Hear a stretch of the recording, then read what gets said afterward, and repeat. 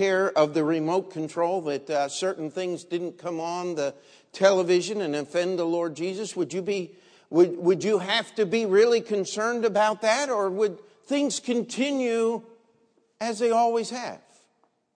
I think most of us would say, wow, I think I'd be a lot more careful than I normally am if Jesus were sleeping on the living room couch.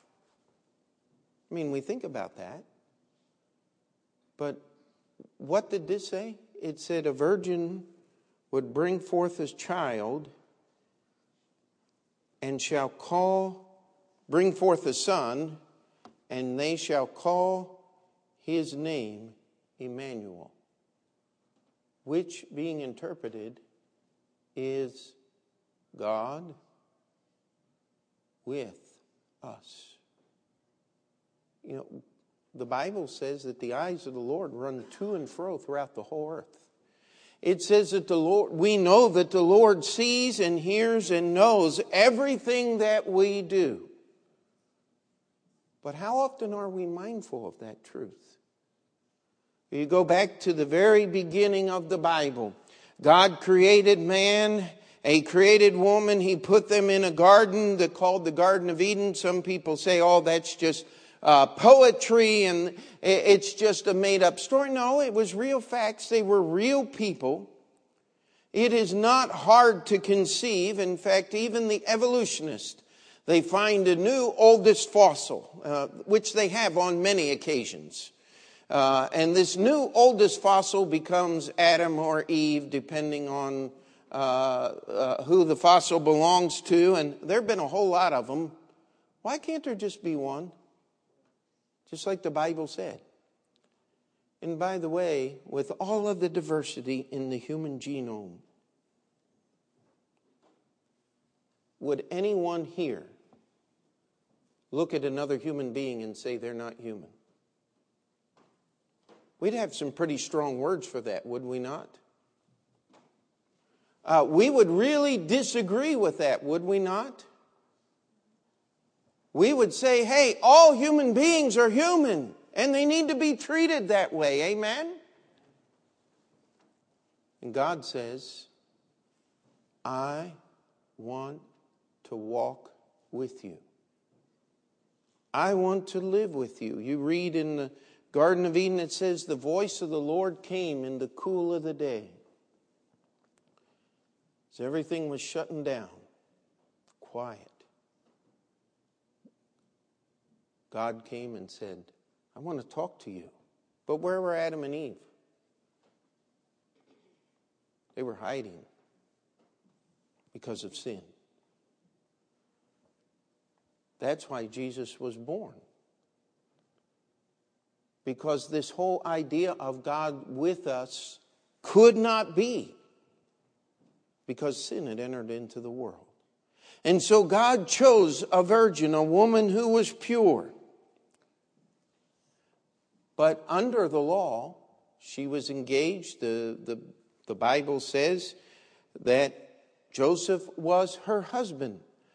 They had not started living together yet as husband and wife, but according to the Jewish traditions, when the engagement process began, that was actually marriage. It took a divorce settlement, just as if you were married, to dissolve that betrothal period. And here we have Mary and Joseph coming together under the law. But before they came together, God interjected a son. Different from any other child that was ever born. I saw an article the other day about 1% or something like that, a little less than 1% of women giving birth today claim to still be virgins when they give birth. You know what? Ignorance has no premium, does it? And it just continues to go on, but only one could actually make that claim. And only 2 people in the whole world believed it when it happened. That was Mary and Joseph.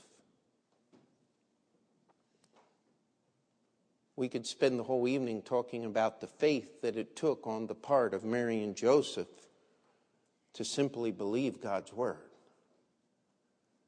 and endure everyone else not believing it was God's word. You know, it's easy to have faith when everybody around you agrees. It's a little harder to have true faith when everybody says, no, that can't be. But I love the way the angel put it when he talked to Mary in Luke chapter 2. I want you to turn with me, John chapter 1. He said, for with God, nothing shall be impossible. Amen. Luke chapter 1 and verse 14, this is a passage that we should be well familiar with. It says, and the Word was made flesh and dwelt among us, and we beheld his glory, the glory as of the only begotten of the Father, full of grace and truth. Just skip back to verses 1 of this same chapter. In the beginning was the Word, and the Word was with God, and the Word was God. The same was in the beginning with God. All things were made by him, and without him was not anything made that was made. In him was life, and the life was the light of men. It says the Word was made flesh, and he dwelt among us. Yet we did esteem him stricken, smitten of God, didn't we? Isaiah 53. He came unto his own, John will tell us in between here. And what did his own do? They received him not. But you see, God was knocking at that door again. He says, I'm going to show you what it means to dwell among you and walk with you. And Jesus, as the God-man, did such an incredible job that the Pharisees, when they beheld him, says, we believe you need to be stoned because you're a man and you're making yourself God. Isaiah 53 said there was nothing about him that would make us desire him. All the people who try to tell the story, they make Jesus some physically attractive and special person. The Bible tells us that wasn't true. There was nothing when you looked at him to distinguish him because he was 100% man. But oh, if you talked to him, if you came to him blind, you left with working eyes. If he came upon you and you were lame, those ankle bones received strength and you walked. Oh, there was something divine about Jesus. In fact, he said, if you don't believe me, believe the works. Believe me for the very works' sake. He did things that no other human being ever did, and yet the greatest thing that he did was put up with mankind. Amen? How many times did he tell his disciples, oh, you faithless generation, how long do I have to suffer with you? Paraphrasing, of course. He came walking on the water, and Peter said, Lord, if that's really you. Now, Jesus had just told him it was him, right? He identified himself as the Lord, and Peter says, Lord, if that's really you, let me walk on the water. How far did Peter get? Well, the Bible doesn't measure it in feet, but it tells us not very far. But he cried, Lord, save me. And guess whose hand was there to grab a hold of him? And I believe Peter walked back to the boat. I think it'd be pretty easy to walk on water holding his hand. Amen? That's what it meant. He dwelt among us. The disciples said, we beheld his glory as the only begotten of the Father, full of grace and truth. But I want you to read one other passage with me. Will you turn to Revelation chapter 21?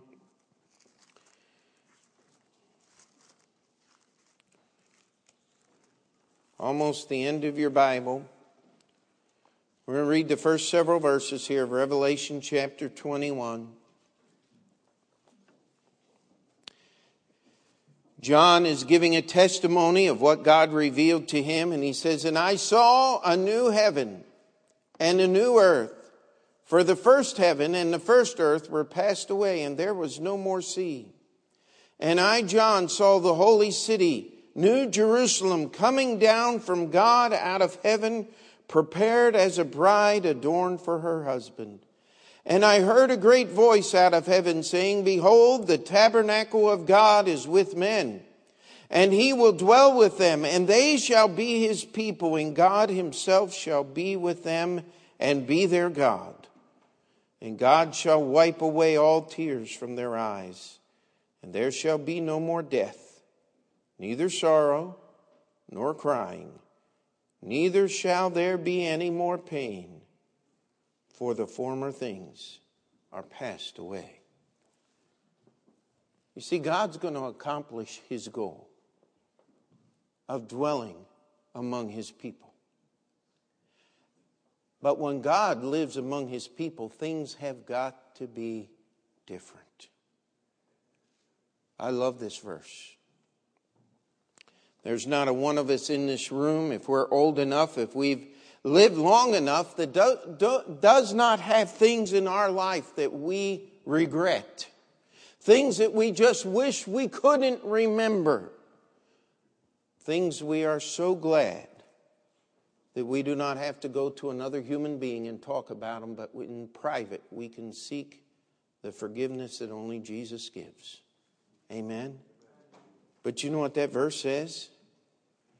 It says the former things are passed away. You know what? God's going to give me a new memory. And there's a whole lot in it that just ain't going to be there. Amen? You see, when God really lives among his people, it's not God who's benefited. It's we. But he's not going to allow us the privilege of his presence. He is not going to live among us the way we are right now. He's done putting up with the foolishness of man. He did that for 3.5 years in the ministry of the disciples. And about 30 years before that, as he lived in this earth, he put up with man. And when it came to man trying to accomplish the best that man could, he laid down and willingly took the nails. And willingly laid down his life that he may take it again.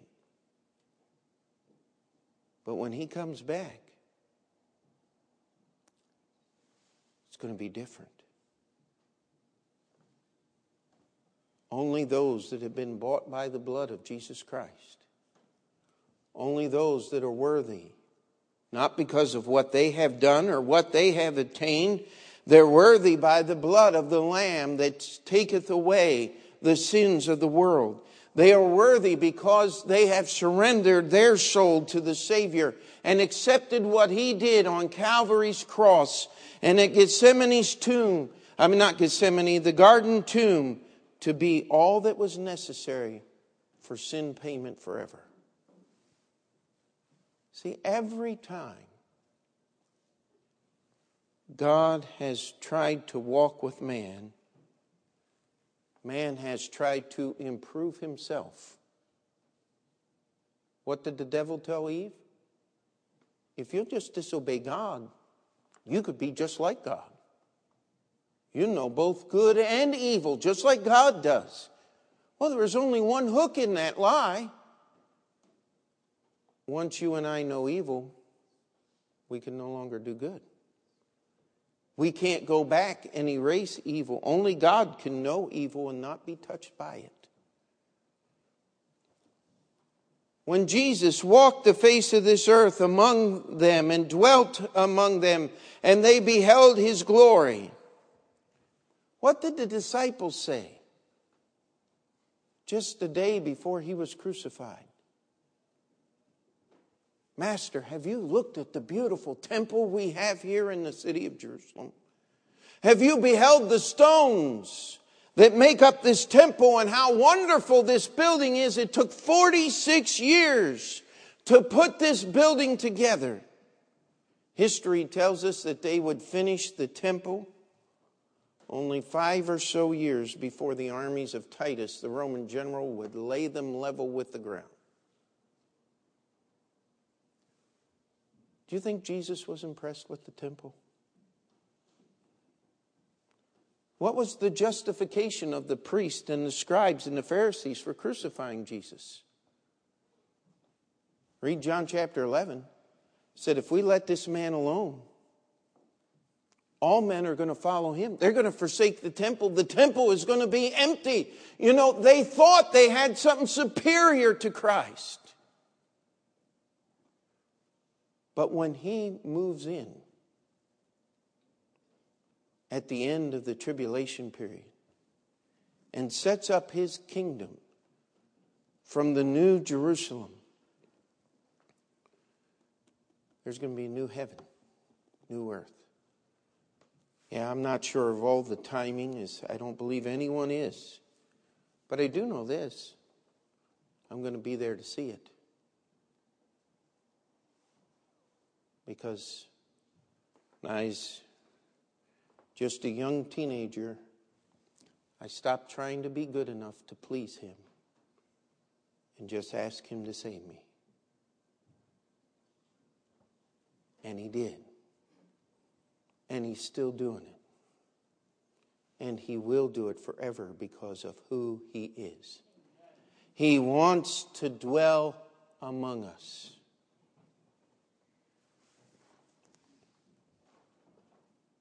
But where he dwells, guess what isn't?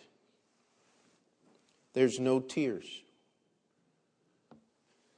Somebody wrote what I consider a very foolish song. It praises men for giving to the Lord. And one of the lines out of that silly song says, I know in heaven you're not supposed to cry, but I think I saw a tear in your eye. Oh, how deep that is. I'm sorry. That angers me. Makes me sick. There are no tears where he dwells. Not even tears of joy. Because they don't belong where he is. Amen? It says, there shall be no more death, neither sorrow, nor crying, neither shall there be any more pain. For the former things are passed away. You know who I talked to this afternoon? Talked to Ray Nielsen this afternoon. He's been dying very slowly from lung cancer and several other things over the past several years. They put him on hospice care this summer, expecting him to be gone in just a few weeks. I'll tell you what, I said, I haven't called Brother Nielsen in a while. I just dialed the number. Well, hello, how are you doing? Not quite that strong and clear, but what a joy it was. He says, you tell your church, Merry Christmas from me. I said, I'm going to do that.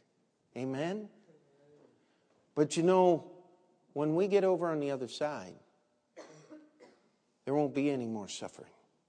There won't be any more cancer. There won't be any more parting over there. You know, there's a whole lot more to pain than arthritis, phlebitis, bursitis, and broken things. There's an awful lot of pain that no medicine on earth can touch. But let me tell you something. When you dwell with him, there is no pain. Amen? You see, that's why he was born. He tried. God dwelt with us in the garden till sin stepped in. He dwelt with man as the Word became flesh, and we celebrate Christmas today. And if you get anything at all for Christmas, I want you to remember one thing. The reason we give gifts at Christmas is because He gave the gift. Amen? And He dwelt with us and put up with mankind long enough to die for our sins and to rise again from the dead. But the next time, it's going to be different. It's going to be on His rules. It's going to be in His city. And guess who's got to change? Not God, but us. And oh, is it going to be for the better. It says in that new heaven and earth, there's not going to be any more sea. You know what that sea means? It's talking about separation. There will be no more apartness in His kingdom. Because where is God? Everywhere. All at the same time.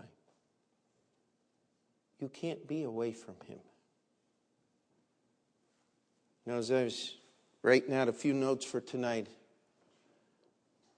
one little thought, and I'll just throw it out. The Bible talks about the rapture when Jesus comes. It says, the dead in Christ. It says, we shall not prevent them which are asleep, for the dead in Christ shall rise first. You know, and I've heard a lot of preachers talk about the dead. Why do the dead in Christ rise first? And one guy came up with the brilliant thought, well, they have another 6 feet to go. And I'm sitting there going, you know, that's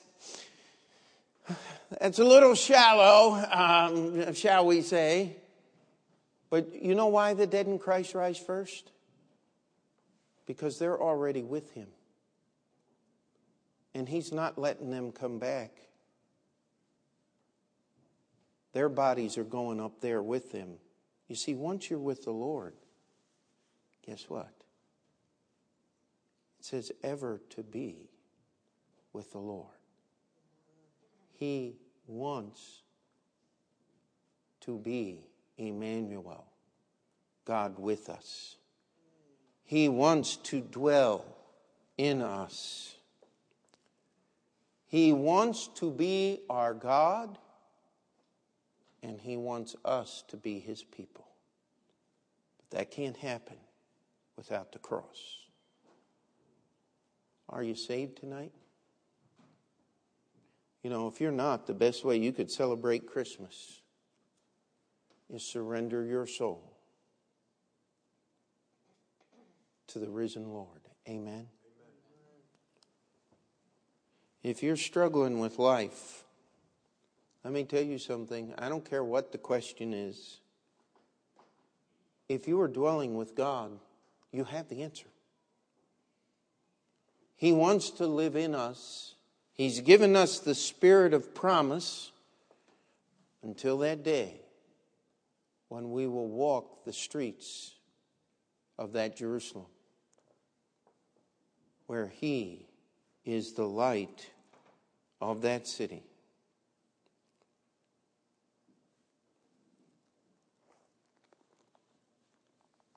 His name is Emmanuel.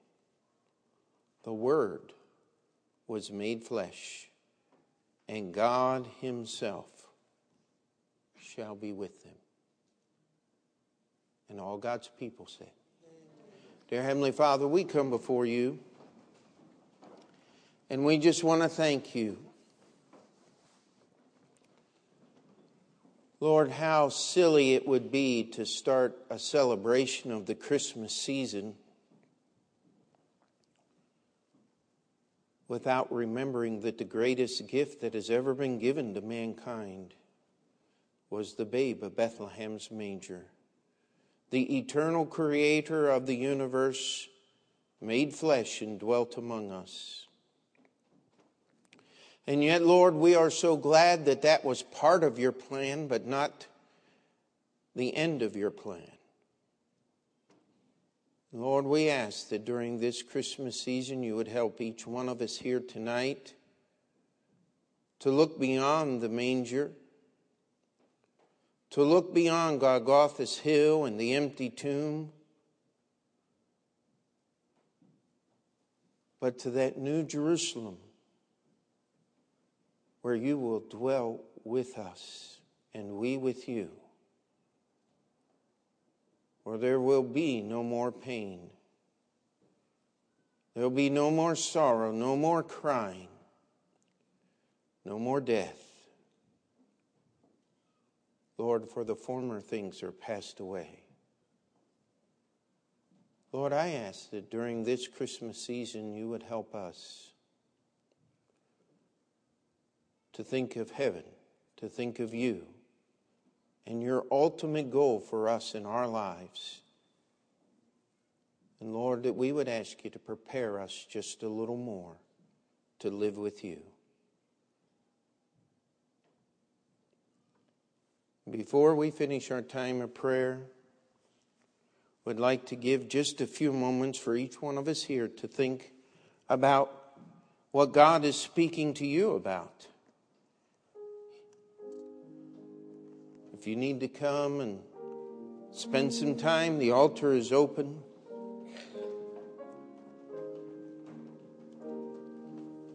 If you'd like someone to pray with you, just get my attention as you come forward.